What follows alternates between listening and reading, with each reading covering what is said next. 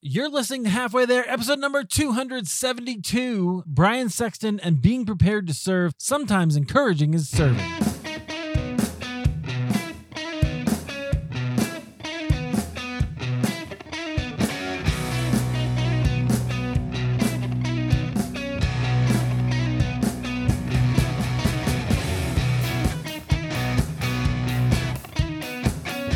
All right, well, hey, friends, welcome back to Halfway There. This is the show where we have honest conversations with ordinary Christians about today's Christian experience. I'm your host, Eric Nevins. Thank you so much for being here. You downloaded the episode and you're listening, or maybe you're streaming it, who knows. But thanks for doing that. I know that there are a lot of podcasts out there. I say this all the time. There's 2 million podcasts. Maybe there's 400,000 active podcasts, but you got a lot to choose from. That's the point. And you found Halfway There. Our goal is to really encourage you, to let you know that no matter how, where you are on the journey, it's longer, deeper, and wider than you've been told if you're following the Lord. So really important. Do me a favor, if you are encouraged by this episode, and I know you will be, share it with a friend, shoot a text, send something in Spotify, whatever works for you, wherever you're listening. That would mean the world to me. Helps us find new people to encourage every single episode. Okay, guys, speaking of encouragement, our guest today, he is the host of the International Encourager podcast, and he's also an author of a book called People Buy from People, 10 Powerful People Lessons from the Ultimate People Person, my dad. Our guest is Brian Sexton. Brian, welcome to Halfway There. Eric Nevins, what a great opportunity it is to be with you today, man. I am beyond excited and honored to be here. Thank you, my friend. Well, I'm excited to have you. And by the way, friends, Brian recently had me on his podcast, The Intentional Encourager. You're in the app, just flip over. You can listen to that, get hear a little more of my story if that interests you. Yeah. And certainly. And you really should, because it was powerful. And I said this to you before we got started. Man, there was more content in those. I think we went like 55 minutes. Yeah. There was so many more places we could have gone, and we'll dive into some more of those things at a later date. But yeah, I encourage you. Eric went deep on a lot of things, and I'm grateful for how you approach that. Well, you are certainly welcome. It's my pleasure. I love podcasting, as you can imagine, and so just the chance to share a little bit was always my pleasure. I want to hear about you, though. So this is Halfway There. We're going to hear about your story and really your journey with the Lord, and kind of how he has been kind of working in your life. And as I always say, how your story is part of his story. What I don't know is where you grew up. Where are you from? Yes, I grew up in a little town called South Point, Ohio. It's the southernmost point in the state of Ohio. Southern Ohio. So for a little bit of context, if you're listening to this podcast, I am a huge football fan. I'm a rabid football fan. If I could show you, if I could pan my studio / office, you would see Cincinnati Bengals stuff around here. I'm a huge Bengals fan. The night of the draft last year, you saw a shirt that Joe Burrow wore. He was the number 1 pick of the Bengals. He wore a 740 shirt. That's the area code that I grew up in. There you go. Joe Burrow's from about an hour and a half away from here. And so I grew up in Southern Ohio. But when I was a kid, we moved around a little bit. So I started elementary school in a little town called Belpre, Ohio, which is right across the river from Parkersburg, West Virginia, about 2 hours from here. And then my family, which is from here, moved back here. I graduated high school in 1990, and then I went to Marshall University. So if you've seen the movie We Are Marshall, that's the school I went to. Yeah. Yeah. I tell people I got to watch a couple guys named Chad Pennington and Randy Moss play football in college. Nothing wrong with that. I was already done. Well, Randy Moss, I tell people it was a toddler. It was a man among toddlers watching him play college football. Wow. But that's where I went to school. Got a degree in marketing from Marshall University, and so that's where I grew up in that Huntington, West Virginia, South Point, Ohio area. And how I ended up over here in a little town called Barboursville, West Virginia, was 25 years ago Monday, as we're recording. my 25th wedding anniversary was a couple of days ago. So, oh yeah, I married a girl. Yeah, thank you. I married a girl from here and moved 30 minutes this way. Where we live, Eric, is, West Virginia, Western West Virginia, Southern Ohio, and Northeastern Kentucky all butt into each other. So it's called the tri-state area. So I can go about 25 minutes and I can be in my hometown. I can go another 5-7 minutes and I can be in Ashland, Kentucky, where I'll tell you this.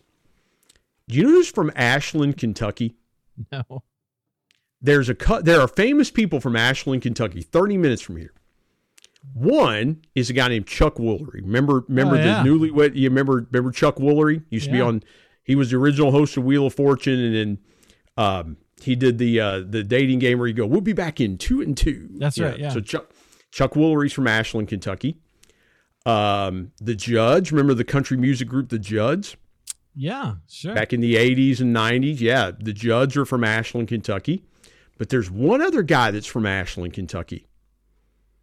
A guy named Billy Ray Cyrus. Oh no. From Ashland, Kentucky. Yeah, he's from a little town called Flatwoods. It's a neighboring town. So that's amazing. Now I'll tell you this. One just disclosure here. If you start singing "Naked Break Your Heart," this interview's over. Just FYI. No, there's no way.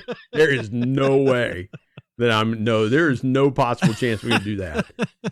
But this area is really cool because, and I'll say this: not far from where I live is the hometown of General Chuck Yeager, who broke the sound barrier. Oh yeah, General Yeager passed away here last year, and taking some back roads in about 25 minutes or so, you can be in the little town that General Chuck Yeager is from.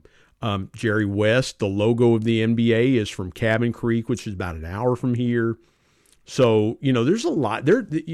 People don't understand the impact that West Virginia and this region, this tri-state region, has had on the country and on the world. So I'm very proud.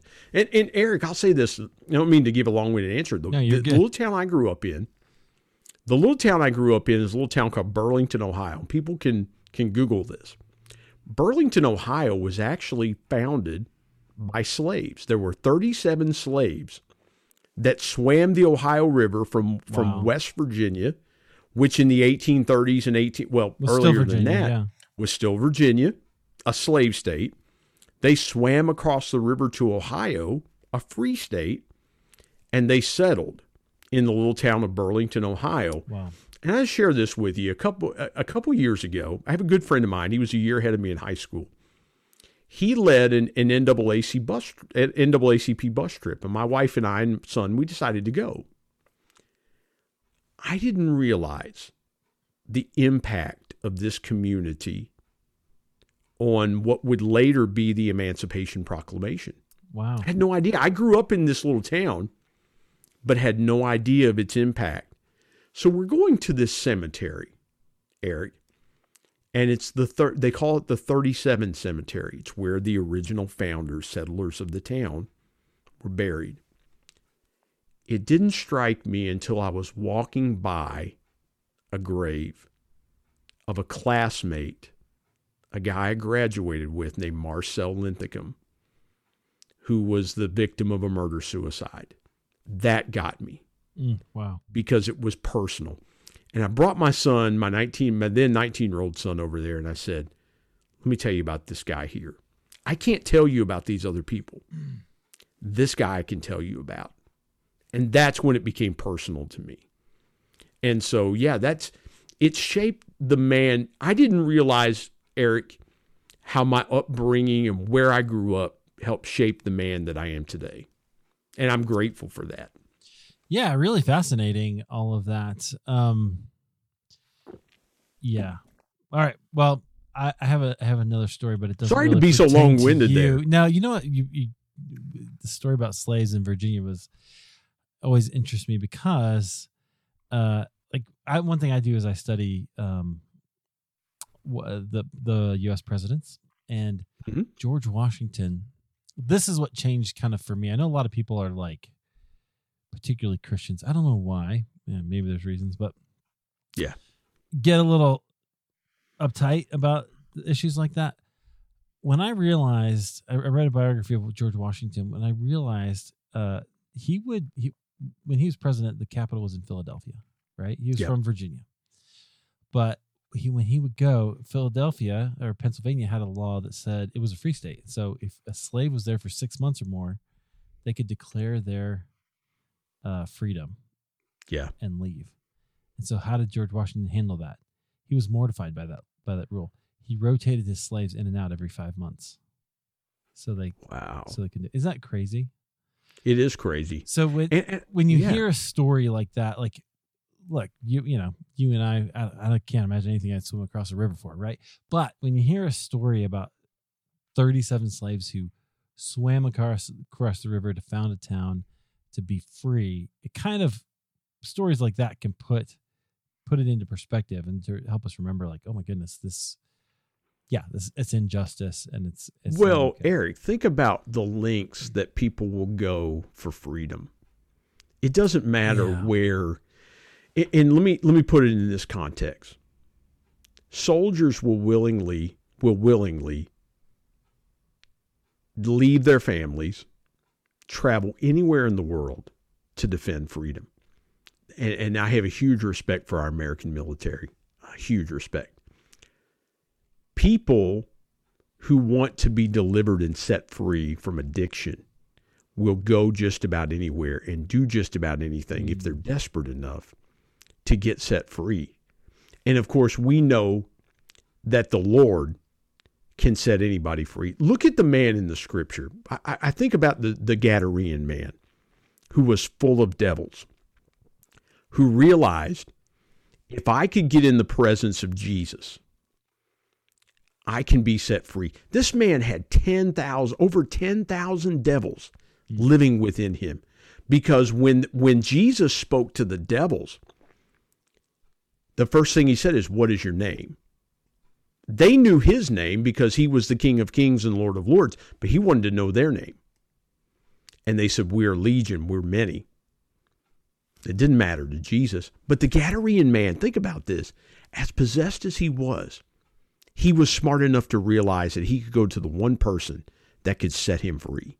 Yeah. That's how powerful freedom really is. Yeah, and I think sometimes we take that for granted. Certainly some of us do. So, okay, that's a great segue though to move into your story and to hear a little more about you. So you grew up in this area, maybe you were kind of around different places, but this is where you call home. Was it a Christian family, or what was that? What was that like? Very much so. From the time so let me start at the beginning. Let me tell you the real story. Okay. I was born August 13th, 1972 in Huntington, West Virginia. My parents, I was born on a Sunday, but I wasn't your typical baby. And I wasn't your typical baby because I stayed up about all night. Newborn baby, I mean, you've got kids, I've got kids. Newborns sleep. I mean, it's what they do. Yeah. I was wide awake, and the doctors and nurses couldn't figure out why I was wide awake. They did some investigating and found a blister on I believe it was my left lung. They found a blister. And they weren't real sure what to do with it. They weren't sure, okay, is it a hole? Is it a blister? What caused this? But for some reason, me staying awake triggered them to probe a little deeper. But my dad was 19 and my mom was 17. My parents married young. Wow. But my dad did something that would shape the rest of my life. My dad called people who knew how to pray. He got his church involved. And they were praying.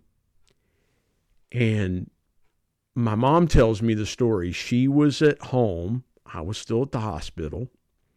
It was the following Sunday. My dad was at church. They began to pray.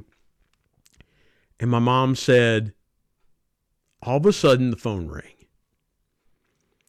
And it was the hospital. And they said, Mrs. Sexton, when can you come and get your son? my mom said, "What's going on?" She said, "That blister that was there is gone. You need to come and get your son and take him home. There's no need for him to be here." So I knew from the first week I was on the planet, I found out the healing power of the Lord Jesus Christ. Wow. And so my life has been shaped. So the next week, my parents dedicated me to the Lord. My last name, Eric, means something significant. If you look up the word Sexton in the dictionary, it means the caretaker of a church. So in England, a sexton would take care of the church. They would do the janitorial work. They would ring the bell. They would prepare things for the Sunday service. So my whole life has been spent in the service of the church. I sang for the first time in church when I was 3. I've been playing music in my church in some form or fashion, full or part-time, since I was about 15 or 16. And so my life and you asked me if I grew up in a Christian family. Yeah, my whole world has been shaped by the church. Yeah. I gave my heart to the Lord when I was 9. And so, have I always been serving the Lord at the foot? No, absolutely not. But my whole life has been around the church and the work of God and being involved. And in my 40s was when God called me to preach. And so I've done some preaching. I've done teaching. I've played music. I've served in an administrative role, helping my pastor, launching greeting and support ministries in our church, helping in men's ministry.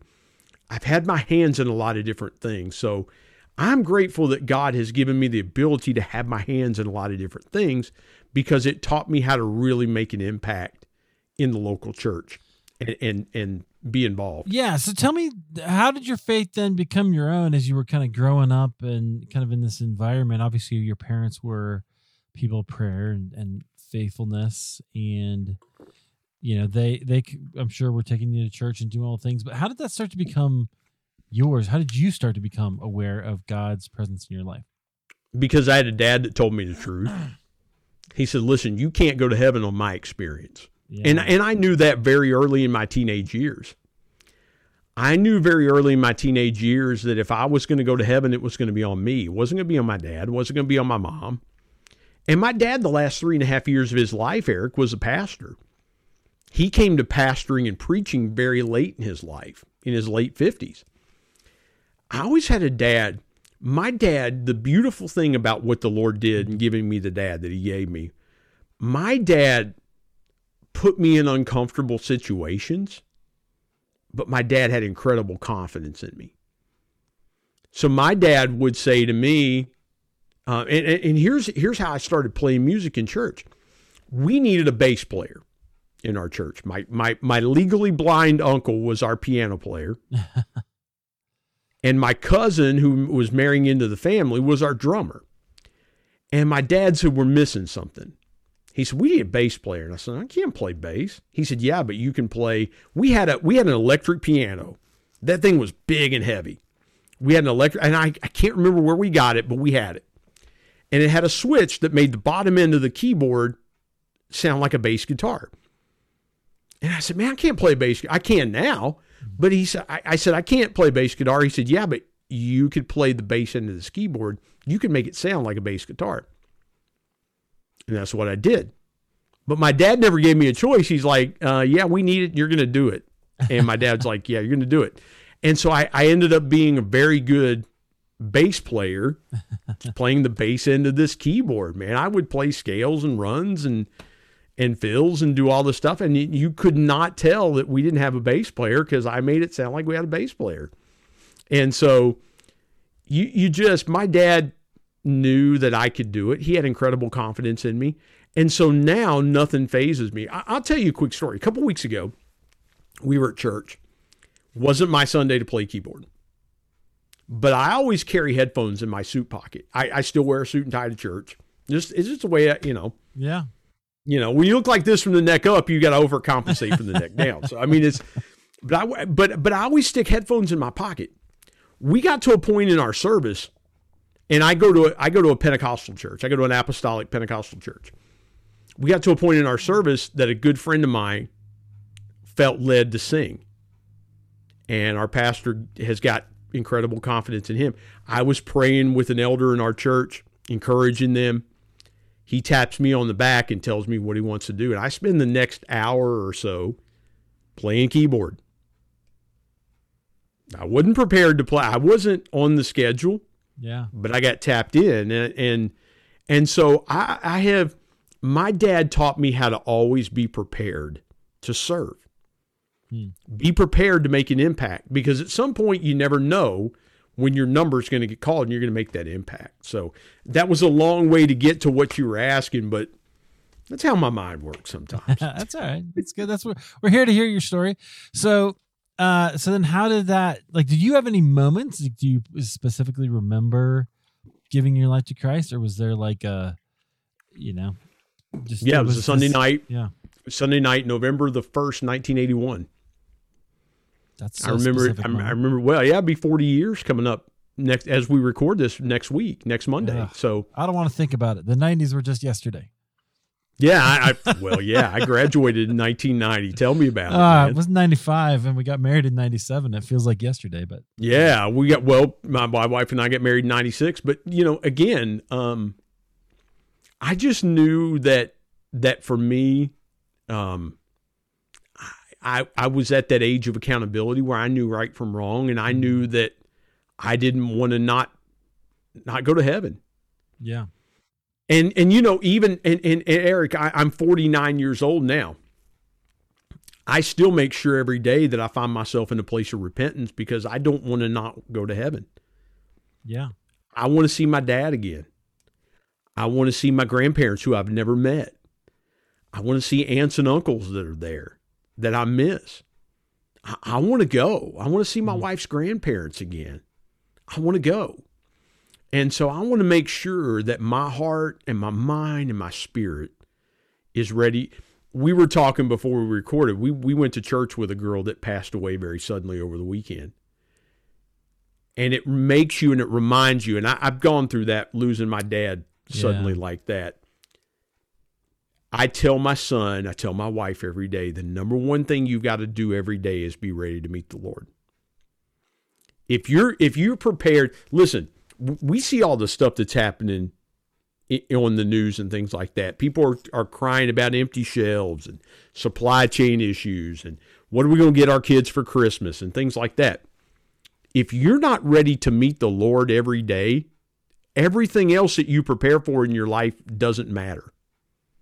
Right. Because the Bible says that life is but a vapor. It's here today and it's gone tomorrow. And so in my mind, I want to be ready to meet the Lord. At any moment and any time, I want to make sure that my heart and my mind and my spirit, the Apostle Paul said it again, I die daily. Yeah. The Apostle Paul lived a life of repentance. And so again, I want to be ready to meet the Lord at any given moment. Yeah, that's good. Okay, so I know that you've had some significant moments where the Lord kind of deepened your faith, Yeah. It particularly, say, meeting your wife was kind of a big deal. Tell me that story.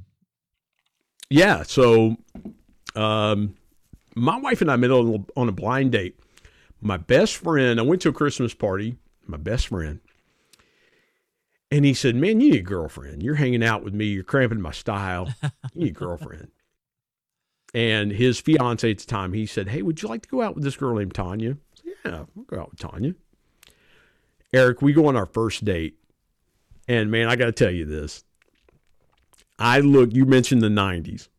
I looked like Vince Gill's little illegitimate brother. I had on a blue sport coat, a little brighter blue than the shirt I'm wearing today. I had a banded collared shirt on. I had a black suede vest. I had black jeans. I had cowboy boots on that I borrowed from Buddy. I never wore cowboy boots. But yet I had on boots. Thought, man, I'm going to dress to impress. My wife barely spoke to me that night on our first date. And I thought, and I was charming. I was nice. I thought, man, okay, let's chalk it up. So the next morning, and I had some good friends of mine that I sang in a Southern gospel group with a couple of different times, and they were going to go sing that night, and they were like, hey, why don't you come with us? We'll sing a few songs. I was like, yeah, cool. Well, my best friend Chris calls me, and he goes, hey, man, Tanya wants to know if you're going to meet up later tonight. She wants, you, regardless of how you think the night went, she thought it went real well. I'm like, yeah, why not? And so that next night we got together. So she was enjoying it, but she just wasn't saying anything. She wasn't talking. My wife was very shy. She was the ultimate introvert. Yeah, okay. She was the ultimate introvert. And so we got together and we had a nice time. And about 3:30 in the morning, technically on New Year's Day, we had our first kiss. So I go and pick her up. I'm like, well, let's go out on a real date, just me and you. I'll take you to a nice restaurant. So I go to her house to pick her up, and I hadn't met her mom yet. So her mom's sitting down talking, and she goes, I had to ask you a question. It's okay. She said, did your grandfather die in church? And I'm like, yeah, as a matter of fact, he did. No joke. She leans forward, and she goes, I thought so. She said, I was there the night your grandfather, Sexton, passed away in church. She said, I was 14 years old. And she said, I thought you were related to them. So let me tell you that story. My dad was the youngest of 12 kids. My oldest uncle was 28 years older than my dad. I have cousins that are older than my dad. Wow. And my dad was 4 at the time. So it was 1957. My dad was 4 at the time. My grandparents, ironically, lived about a quarter of a mile from where I'm talking to you from right now. So where I live now, my grandparents lived at the end of the road. So when you come down our road and you make a left to go to my house, they lived on that corner. And as you pass, getting to that stop sign, it's a T kind of stop sign, there's a little Baptist church there called Hebron Baptist Church. And so my grandfather had not been in good health for a year or so due to some strokes and things like that. And so they, to get them, to keep them faithfully going to church, they would just walk across the street to the little church across the street. No big deal. I found out later that my wife's grandfather, who we lived next door to, he passed away last year at 98. He was 98 years old. Wow. Passed away last year. My wife's grandfather ministered to my grandfather when he was sick. He would go visit him, take him flowers, take him, just visit him, check in on him. My grandfather was blown away. My wife's grandfather told me, he said, your grandfather was blown away that people would think enough of him to come and visit and check in on him, care about him. Wow. So when my grandfather felt well enough, he went to church. They asked him to pray that night. My wife's grandfather was sitting in front of him. My grandfather was sitting behind him. My grandfather stands up to pray and collapses and dies. Wow. Right there in the church. Ironically, 39 years later, my wife and I got married in that same little church. Oh, wow. And so there was nowhere else I was going to marry her but there, because of that was the last place that my grandfather was. Her grandparents were deacons there. Her grandfather was a deacon there for close to 70 years. So there wasn't really, now my pastor married us, but there was nowhere else we were going to get married but that little church. Yeah, your families both had deep connections there. And we didn't know each other. My wife and I had never met. We had never met in our lives. Yeah. That's wild. So you were totally connected. Your families were connected. Not in that West Virginia. Yeah, and my Kentucky father-in-law way. would tell me. Yeah, my father-in-law would tell me, he's like, hey, I used to go play with your uncles and things when we were kids. That's crazy. Because he would ask me about my uncles. He's like, how's your Uncle Walt? And I'm like, yeah, they're good. And, he said, yeah, we used to run around when we were kids. That's wild. Well, that's Yeah, pretty it great. is pretty wild. That's pretty great. It's pretty wild, yeah. Yeah, that's amazing. That's a really amazing story. Okay, so So, I mean, where do you see God in all that? I mean, obviously he was kind of leading you through all that. How do you see all that? That God will go to the ends of the earth to put you with the person that you want to be, that you're supposed to be with. Yeah. That God's the ultimate connector. I talk a lot about it. You mentioned my book, People Buy From People. It's a book about connection. But then you realize that God's the ultimate connector, right? Because he puts people in situations. And man, listen, I'll tell you this. You so graciously allowed me the opportunity to have you on the podcast, and I'm grateful for that. But when I think about the people that I've had on my podcast, I'm blown away who God has put in my path and who God continues to put in my path. Yeah. And so that's why I say, Eric, is the Lord's the ultimate connector, because he just sends people to you at the right times, at the right places, and in the right seasons of your life. Yeah, and I think part of the key is just being open to that, right? Just being open that this is what God, or just being open to when God will connect with somebody and saying yes. That's certainly been a theme in my life absolutely. where he's did that. Is there a time when you've said yes to the Lord, or to go in some place that didn't make sense, but then opened up like something that unexpected?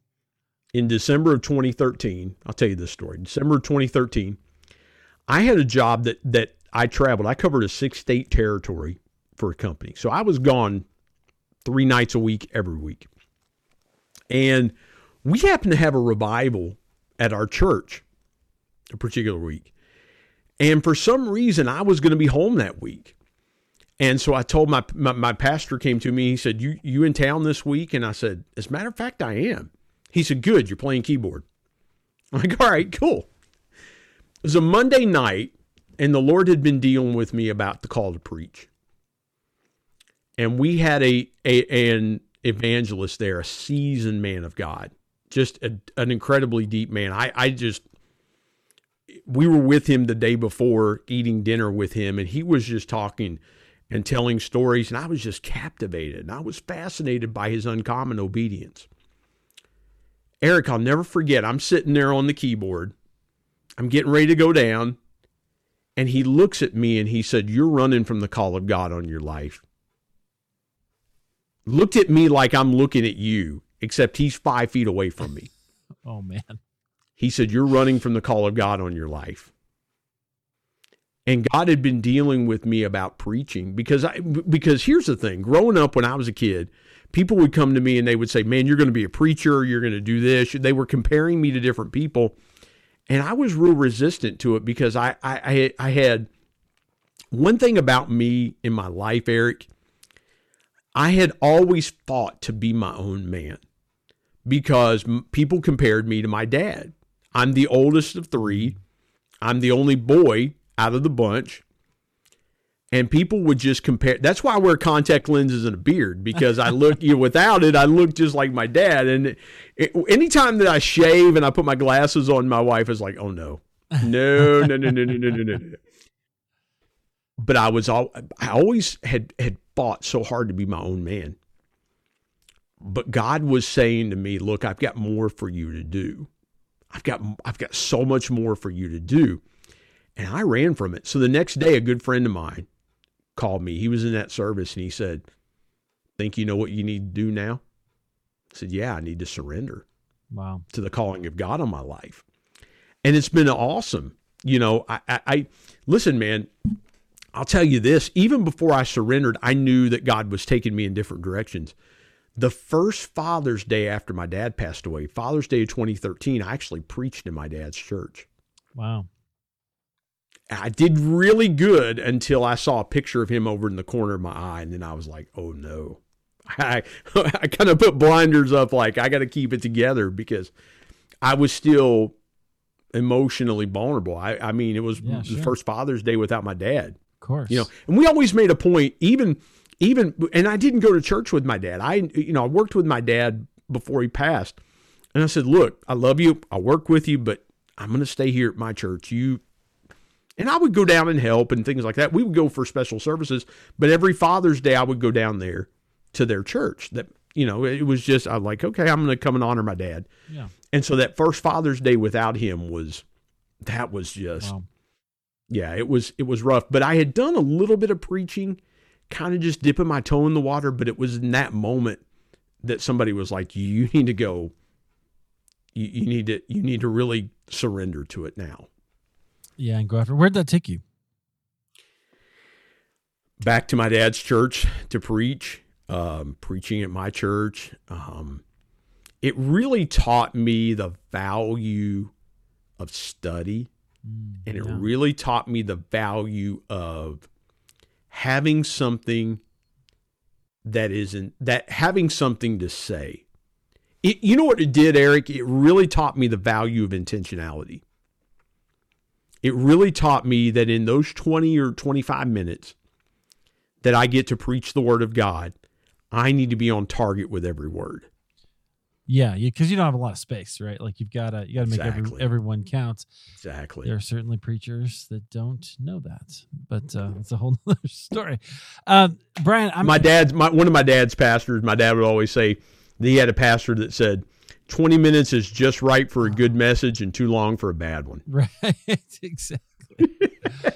Oh man, yeah, I grew up in kind of that school where it was like, listen, we got to have more teaching, right? More Bible. That's going to be the only thing that's going to fix everything. And then, well, listen, I'll name drop a little bit. My good buddy Al Robertson, who is a member of the Duck Dynasty bunch. Oh yeah, he always talks about going to preaching school.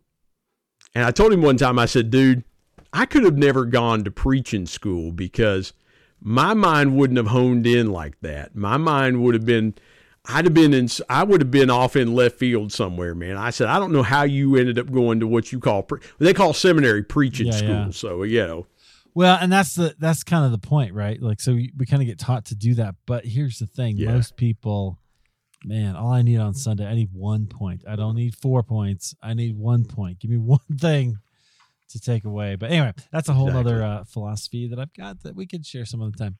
The other thing I want to ask you, Brian, I always ask this, is about the spiritual journey. We all have these moments where some people call it hitting the spiritual wall, going through the spiritual desert, feeling like God's far away. You kind of had that crisis where you like had to surrender.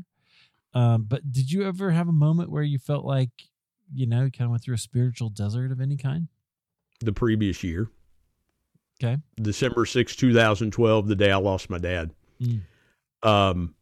Because my dad and I had kind of put a long-term plan together. As I mentioned, we worked together.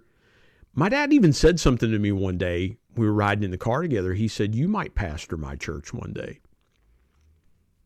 I never considered the gravity of that moment. But yeah, that day for me, my dad was supposed to teach a Bible study at his church.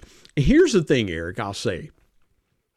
I found myself, I did something, I look back, and I have to chuckle at the way I acted. I was trying to reason with God on things he already knew. Right. So here's what I mean by that. I was trying to wrap my mind around it and pray, and I said, so here's a couple of things that happened that day. I was in Boone, North Carolina working. I was in my hotel room. My sister calls me and gives me the news. I look up and I'm distraught. And I look up at the ceiling and I said, but God, we had a plan. I remember the Lord spoke to my heart and said, you can praise me when things are good, but can you praise me when your world's falling apart? Yeah. In that moment, I had to lift my hands and say, God, you're good. The second moment out of that was, again, grief is a pretty powerful thing. I started reasoning with the Lord. I said, but God, I'm okay with losing my dad, but you took their church's pastor. But Lord, he was supposed to teach a Bible study this Sunday. I'm trying to reason with the Lord like he didn't know all these things already. Yeah. Like the Lord saying, oh, Brian, you're right. I didn't realize that. Let me fix this situation. Sorry about that. My bad. I was in that moment trying to reason with the Lord on things he already knew. But what I learned in that moment was everything in 40 years my dad was preparing me for was for that moment. When on that Monday, I got up in front of 500 people and I told my dad's story. I talked about the 3 things that my dad taught me to do. He taught me to love, taught me to work, and he taught me to serve. I had purposed in my heart, Eric, that in that moment, nobody was going to speak for my family but me. I was the oldest of 3. My mom kind of put things in my lap. I said, okay, that's fine. My dad always taught me, when you get the ball, run with it. If nobody else wants the ball, you take the ball. Yeah. And Eric, in that moment, nobody else wanted the ball. And so I knew what my dad had prepared me for was that moment. And so when I stepped up with my Bible in hand, I knew that it was my moment to talk about my relationship with my dad. But it was also to encourage people that we were going to be okay. I didn't realize it in that moment, but the clarity of time, stepping back into that moment, I realize now what was happening. I got to share this with you real quick. I got to share this with you. The week before, my dad passed away on Thursday. The week before, we had a death in our church. And it was my pastor's mother. She passed away. And so, I get to my pastor. At that time, I'm serving in a different capacity. I'm kind of serving as a little bit of chief of staff, if you will, but overseeing greeting and support. I was working real closely with my pastor. And he told me on Monday, he said, listen, I need you there for me Thursday night. He said, not only is this my mom, but I'm going to have to be pastor. I'm going to have to do a lot of, he said, I need you to keep me focused. Help me stay focused. Stay close to me. I said, man, you got it. So I called my dad. I said, this is how I'm going to travel this week. I'm going to travel Monday and Tuesday. I'm going to be home Wednesday and Thursday. And I got a hold of my pastor's dad. And he and my dad were really good friends. They'd been friends for over 40 years. And so he told me in that week, he said, please have your dad be there. He said, I really want to see your dad. Have your dad be there. I said, okay, I'll do it. So I implored on my dad. My dad said, okay, I'll be there. Eric, I can still see my dad coming into the church, paying his respects at the casket, and embracing Ron, my pastor's dad. I can still see this. I'm 3 feet away from him, and I'm watching all this happen. A week later, my dad passes away. I had no idea it was going to happen. Right. The first person I got a hold of besides my wife was Ron. He told me something. He said, Brian, God never makes a mistake. You're not going to understand it now. He just buried his wife the week before of over 40 years. He said, God never makes a mistake. You won't understand it today, but you'll understand it later. Trust me. I said, okay. And he said, I'm going to be there for you and your dad like you were there for me. We get to the service on Monday. We're out in the parking lot. And Ron looks at me and he said, son, if you need a dad, I'll be a dad to you. Wow. And I said, man, thank you.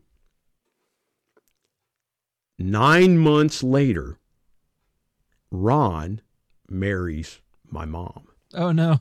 Oh, wow. He literally became a dad to me. That's amazing. My mom came to church with us. They talked because they knew each other. They started talking more about their grief and they just connected and yeah, they got married. So God always has a way of being in control of a situation when it seems like the situation is out of control.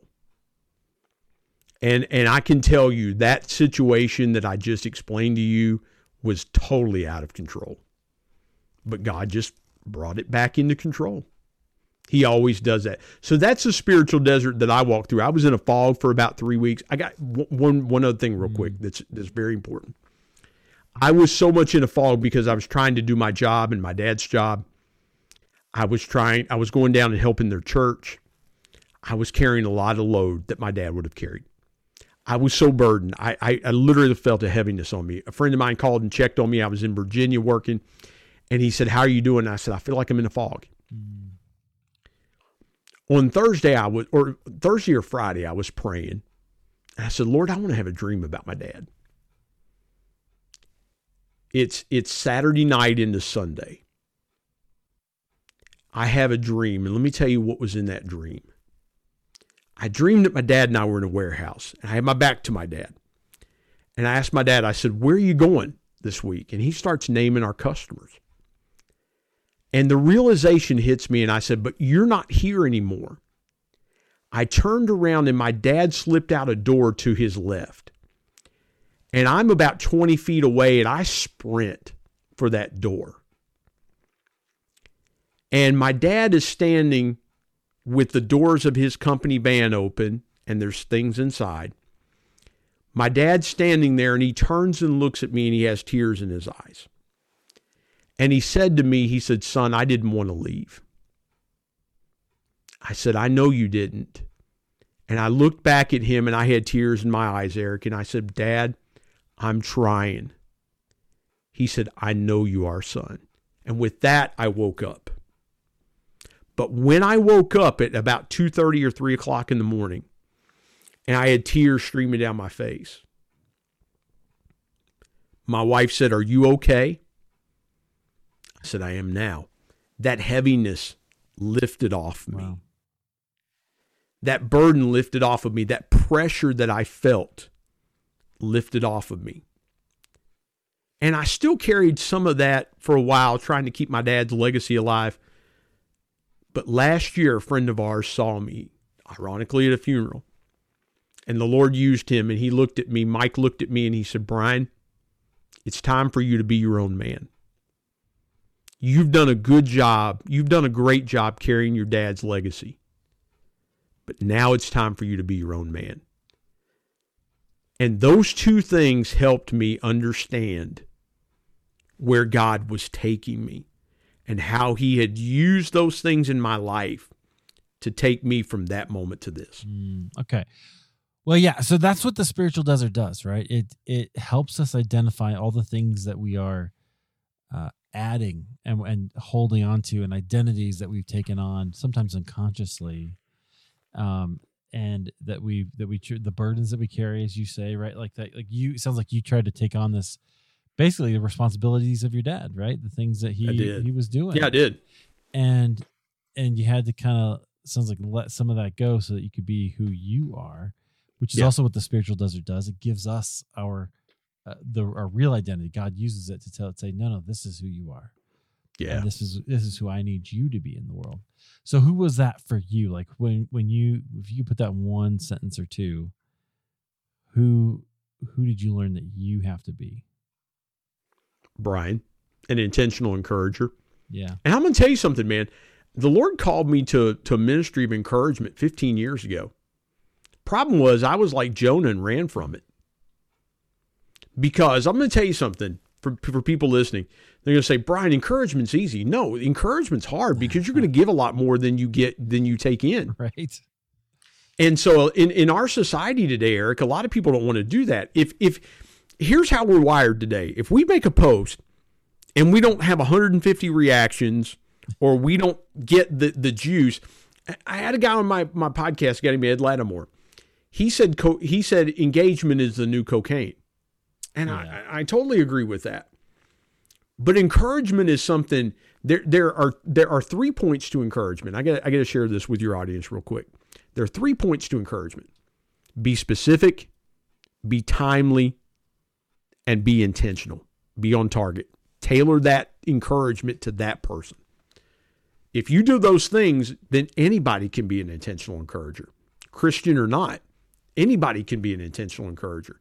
And our world needs encouragement now more than it's ever needed it before.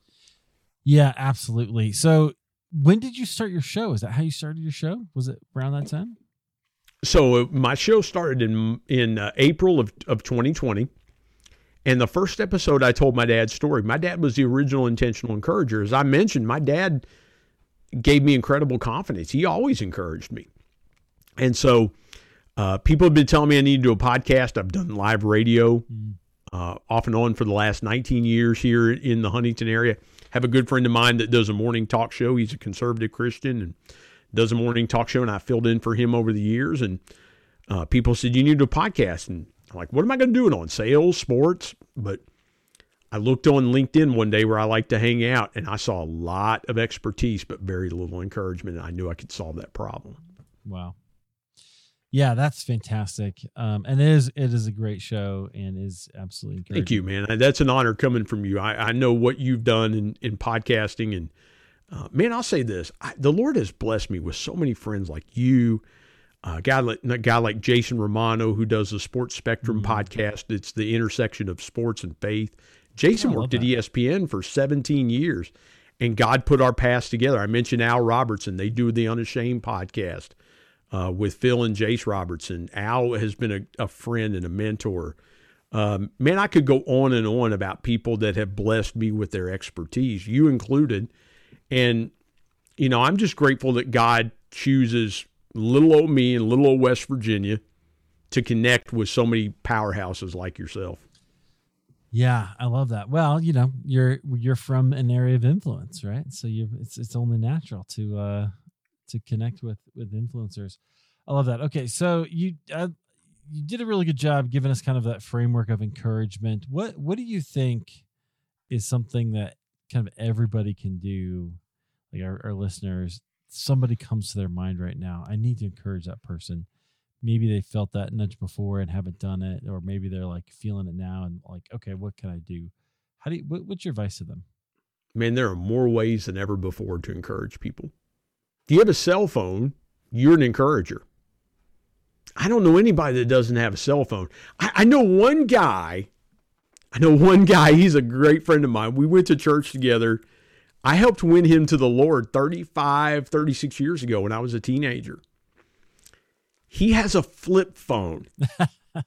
He does not text. In fact, I was teasing his daughter yesterday on Facebook. I said, in the name of Jesus, we're going to teach him to text. Because, he had to do some training for his company. And they asked him, they said, well, use the mouse. And he said, well, if we got a mouse here, we got to kill it. He was telling me about having a tablet. And I said, man, don't swallow that thing. Right. Don't do that, But if you've got a cell phone, you can be an encourager. Here's how. Voice text people. Let me tell you what that might sound like. If I'm encouraging you and I might send you a voice text and I might say, Eric, hey, it's Brian. Man, I was just thinking about you today. And here's what I've been praying for you, that God would just open doors for you. Or I might know something, or I might feel something in my spirit. Be specific, like I mentioned a minute ago. Just don't say, hey, man, thought about you today. No, be specific. Use their name. If you were going to call them, use their name. And by the way, call people. That's a great way to encourage somebody. Text them with a word text. If you're on social media together, send them a DM or something like that. But make it about them. Make it something that will help them. Take yourself out of it. Make it about them. Because we have too many people today like to cut and paste. Don't do that. You be specific with that encouragement. And pray before you do that. Pray before you encourage somebody. Because God may reveal something to you that they need at that particular moment. And it doesn't have to be a 10-minute deal. You can send a short text of encouragement that will light somebody up. Yeah.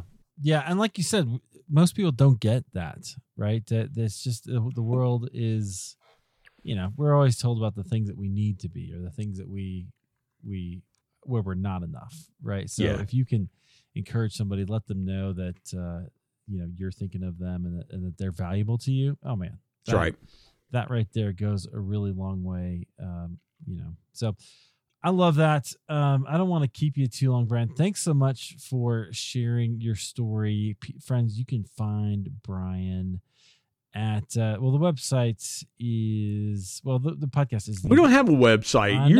Are you kidding me, man? I live in West Virginia. Come on, we don't have a website. Brian, no, we got to work on that, but that's okay. I know.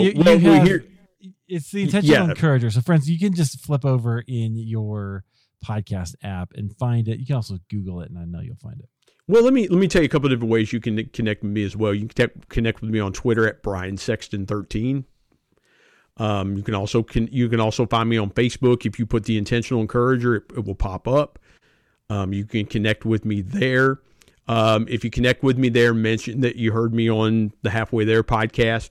That'll help me out because I'm getting more requests than I can handle.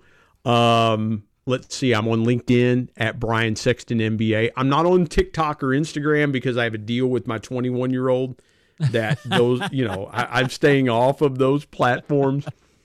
But again, as you mentioned, and we've got a YouTube channel. So every podcast will have video attached with it. So you can go back and watch episodes. I'd highly encourage you to watch episode 173 with Eric Nevins. That's a great one. But if you search in YouTube and subscribe to that, just the Intentional Encourager podcast. And again, your favorite podcast app, Intentional Encourager podcast. Well, I love it. I definitely linked to that episode and your show and your book in the show notes at halfwaytherepodcast.com. So, friends, you can find Brian. Brian, thanks so much for being here. Is there anything you want to leave us with? Encouraged people are empowered people. If you spend your first part of your day encouraging yourself first. We talked about how you can encourage others. You can't pour into someone from an empty bucket. Encourage yourself first. Christians, that's prayer. That's communing with the Lord. That's listening to good music. That's maybe reading your Bible. Reading the Bible, but reading a devotional, doing a devotional. Something that encourages you. Get encouraged every day, the first thing in your day. Because if you'll get encouraged and stay encouraged, you can move mountains, you can slay giants, you can do and be what God has intended you and called you to be. But it starts with encouraging yourself first. Yeah, absolutely. Lots to say about that, but that will do it. Thanks, Brian, for being here. I really appreciate it. Eric, you're the best, man. Thank you so much.